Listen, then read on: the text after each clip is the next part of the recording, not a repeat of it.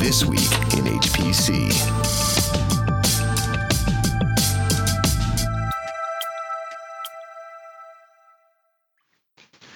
NVIDIA unleashes Pascal at GTC. And Google buys into OpenPower. It's This Week in HPC. Hi, everyone, and thanks for listening into another episode of This Week in HPC with Intersect 360 Research. I'm Addison Snell, and that's Michael Feldman. This Week in HPC is distributed in partnership with our friends at top500.org. Michael, what a week this week in HPC. Man, this was a busy one. This is one of the biggest news weeks that wasn't associated with a big event like supercomputing or ISC since I can remember, actually. Well, it had a big event. GTC has gotten to be a huge event. The GPU Technology Conference is now well over 5,000 people in attendance, and that was only one of several events going on. Right, and actually, I mean, we're talking about HPC here, but actually this event, GTC, and then the Open Power Summit alongside it, a lot of the news is going to have a huge impact on HPC, obviously, but the real focus of a lot of this technology is now deep learning and the hyperscale data center. Yeah, and we're going to dive into all of that, but just recapping all the conferences that were going on. Aside from the GPU and Technology Conference, which co-hosted there, is also the Open Power Summit. Those just in themselves, I think, would make a big week. But then we also had the HPC on Wall Street Conference. There's also BioIT World, and there was a LUG meeting that was in Portland. Aside from that, I also had a meeting with the U.S. Council on Competitiveness, so it was a pretty busy week. I was jumping around trying to cover as much as we could. It was all hands on deck. Yeah, wow, you had a lot of travel. I guess if it's Wednesday, it must be Washington, that kind of week. That is exactly the kind of week I had, and we'll have to come back to some of these things next week. In particular, there was a lot of news that HPE tied to all of these different events. It was kind of the bright spot in an otherwise below average HPC on Wall Street conference, but HP had some really nice announcements around financial solutions. HP had some great server announcements around GTC, and including their Apollo line and a deep learning toolkit, and they had announcements around LUG and Intel Enterprise Edition there, but there was so much that was just at GTC itself and Open Power that we'll ask our listeners to come back again next week in HPC. We'll go into a little more detail on those. But at GTC itself, the big news that we have to talk about is the release of the Tesla P100, which is the first Pascal GPU.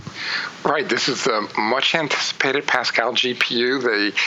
You've noticed when we've talked about NVIDIA GPUs in the past, they almost skipped over the Maxwell GPU as far as the Tesla line went. They got a few of them in towards the end, but they put a lot of their effort and development into this Pascal GPU for the performance end of the market and even the deep learning end of the market, which is the focus of this one. And they've come out with this, and it's a monster chip. It's the most performance chip out there. We're going to maybe compare it a little bit to what we anticipate for Knight's Landing and the AMD chip just announced, but it's a huge 15.3 billion transistor chip. That's because it's basically on a wafer. That's a lot. That's 15 billion transistors. It's part of a configuration where it's on top of stacked memory, the HBM2 stacked memory configuration that they're now using. So it's this huge thing.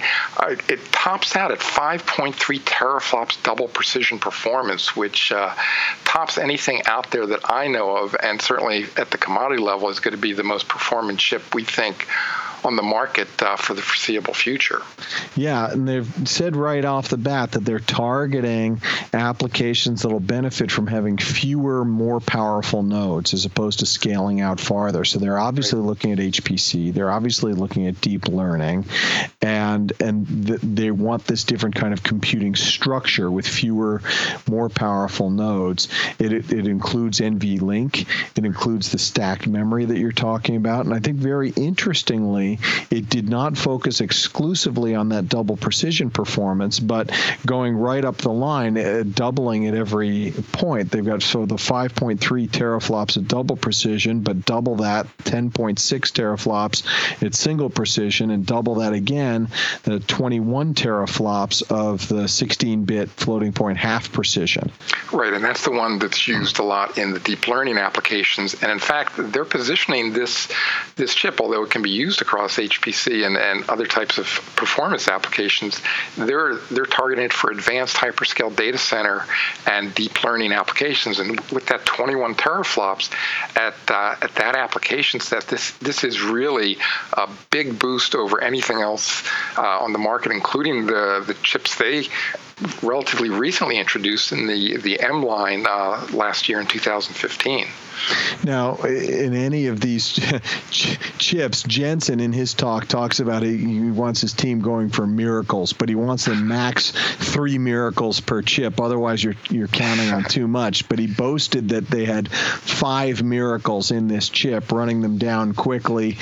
First, the architecture itself, the Pascal architecture, which was their first that included the 16-bit half-precision floating point embedded to target deep learning. Second, they went to a 16-nanometer process, which is what enabled them to get to 15 billion transistors. That's probably maybe the most significant out of all of these. Third, the advances of NVLink. Fourth, the stacked memory, which is an HBM2 from Samsung. We'll talk about that again in a second. And then fifth, new algorithms in deep learning and artificial intelligence because of some of these other advancements. Now, I don't know how miraculous these all are and whether we're going to be canonizing Jensen here, Saint Jensen of NVIDIA, but it is an impressive stack of achievements that all went in here. Do you want to talk about that 16 nanometer for a second?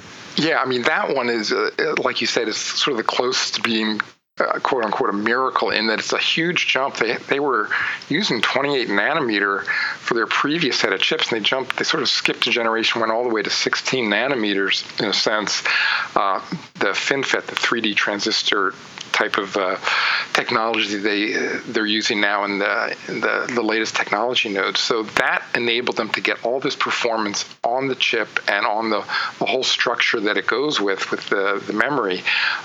It's built by Taiwan Semiconductor, and I think this is, if not the first, and one of the first chips they're using for production for this process technology node, and it's puts them really close to what Intel is doing with the 14 nanometer process technology that it's going to use for its Knights Landing and its latest Xeons. Claiming now that this is the largest chip ever built at 15 billion transistors. So, yep. That's an impressive movement there. And I want to talk about the stacked memory, this HBM2. This is from Samsung. We were just talking about high bandwidth memory, HBM, last week when we were talking about the AMD FirePro GPU that came out. Now, that was also HBM, but that was the HBM1 right. Coming from Hynix, which is the other major HBM producer. So NVIDIA is claiming first to market with the HBM2, and that memory bandwidth is really, I think, what drives a lot of the performance characteristics of this chip. Right, they're promising up to 720 gigabytes per second of memory bandwidth from the processor to this HBM memory, and they're offering 16 gigabytes of memory that's stacked now with this Pascal chip. So it's quite a bit of memory and quite a bit of bandwidth. I mean, certainly beats anything out there in the CPU world. Although with Knights Landing, they've done something similar. They've put on package 3D memory of a different type, and they're getting a little more than half of that bandwidth in that configuration, at least what they've released publicly in the press as far as what they're doing there. But this is something that looks like it's going to beat even that and come really close to the 1 terabyte per second that AMD just announced for their single precision GPU for the the 9300 series. Right, and we talked about that chip last week. That did have a higher single precision peak, that AMD FirePro chip. That was, 15 teraflops, a single precision? It was over 13, so it was just barely over this 10, but it was. So if you had an application that's exclusively single precision. And somewhat less memory, because they're using somewhat less memory. 8 gigabytes of 3D memory, right? But NVIDIA is put together here with Tesla, I think, the stronger all-around chip. Then with regards to the new algorithms, it's worth mentioning that almost lost in all these announcements is what they're calling a new unified NVIDIA SDK that's full of all kinds of modules for programming different things on this Tesla P100. They've got modules for autonomous driving and virtual reality, hyperscale inference engines for things like going after really high image per second per watt kinds of applications. All of that's embedded in there now. Right, and part of that is the CUDA deep learning library, what they're calling the deep neural network library. It's a 5th generation library in there. They've upgraded the CUDA portion of that, and they've got some other pieces in there, but a lot of it is oriented towards the deep learning applications, and they've done a lot of work in that area, and that's why they're talking about the new algorithms for getting the best performance out of this chip.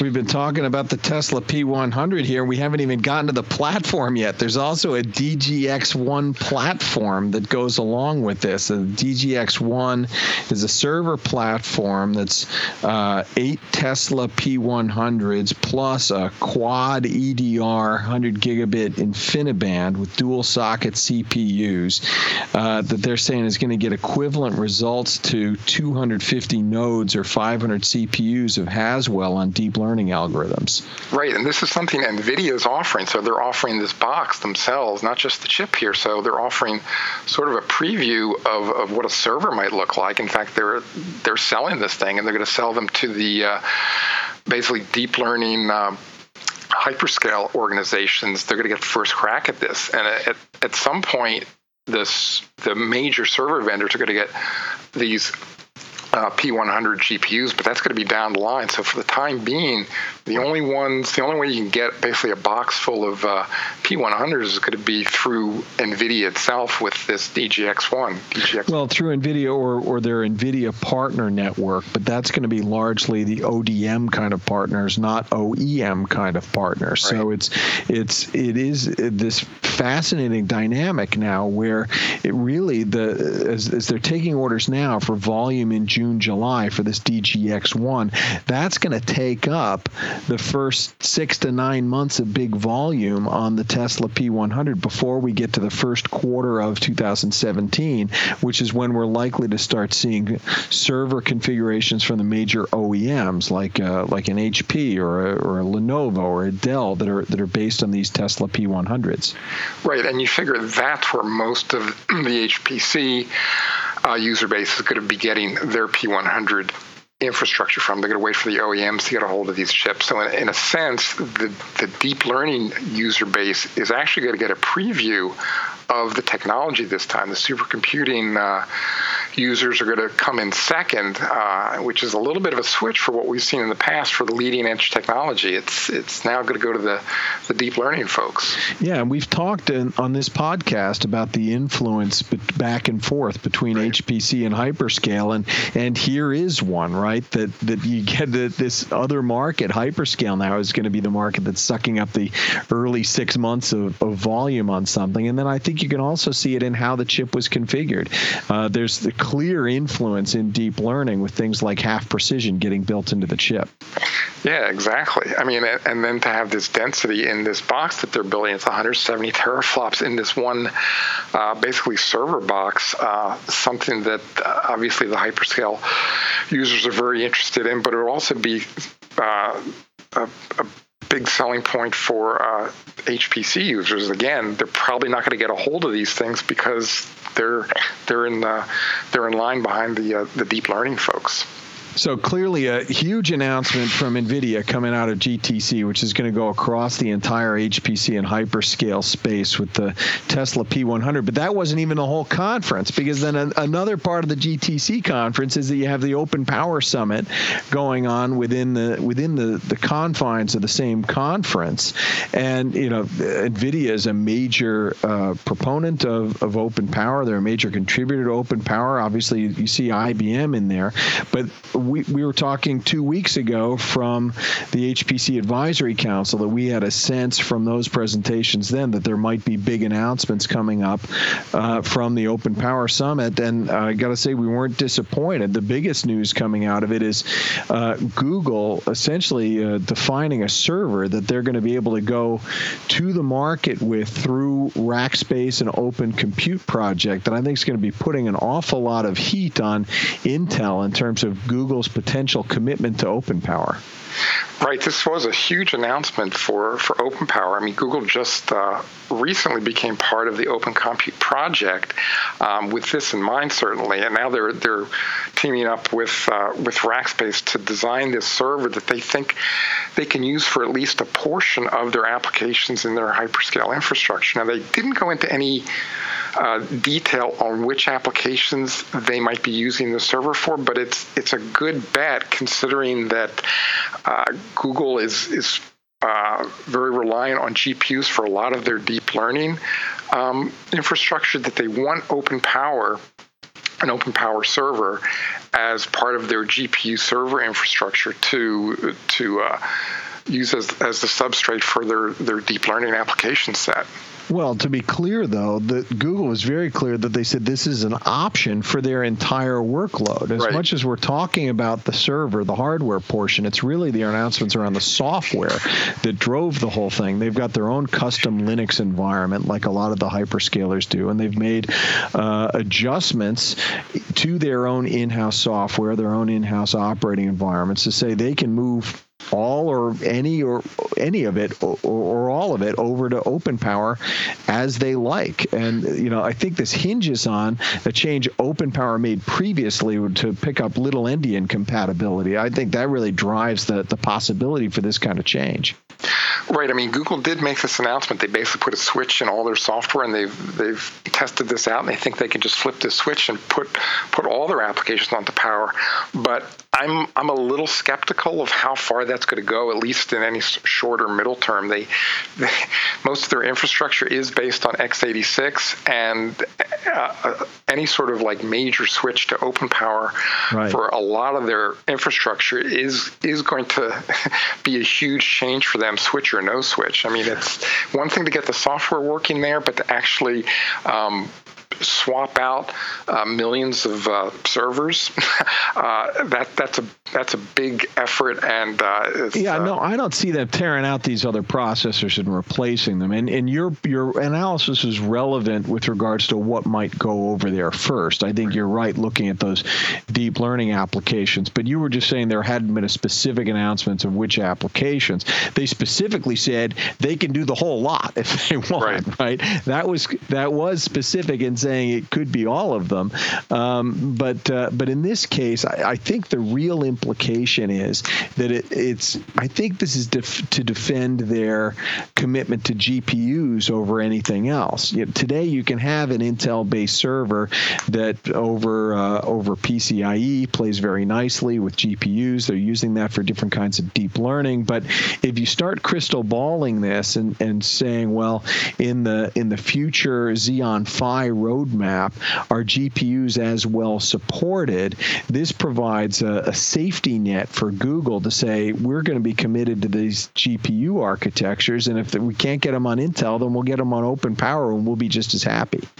Yeah, I think that's exactly right. I think they're hedging their bets here, thinking that at some point the x86 GPU combo won't be workable anymore. But I think another part of this is sort of related to that. I think they're sort of playing Intel here and saying, look, we're not going to depend on you for all of our infrastructure. We have other needs, and if you're not going to sort of do what we want in certain areas, like in the GPU area, we have the option now to leave you in a big way. And I think part of this is just sort of playing that space and sort of getting their market needs met as best they can through this competition.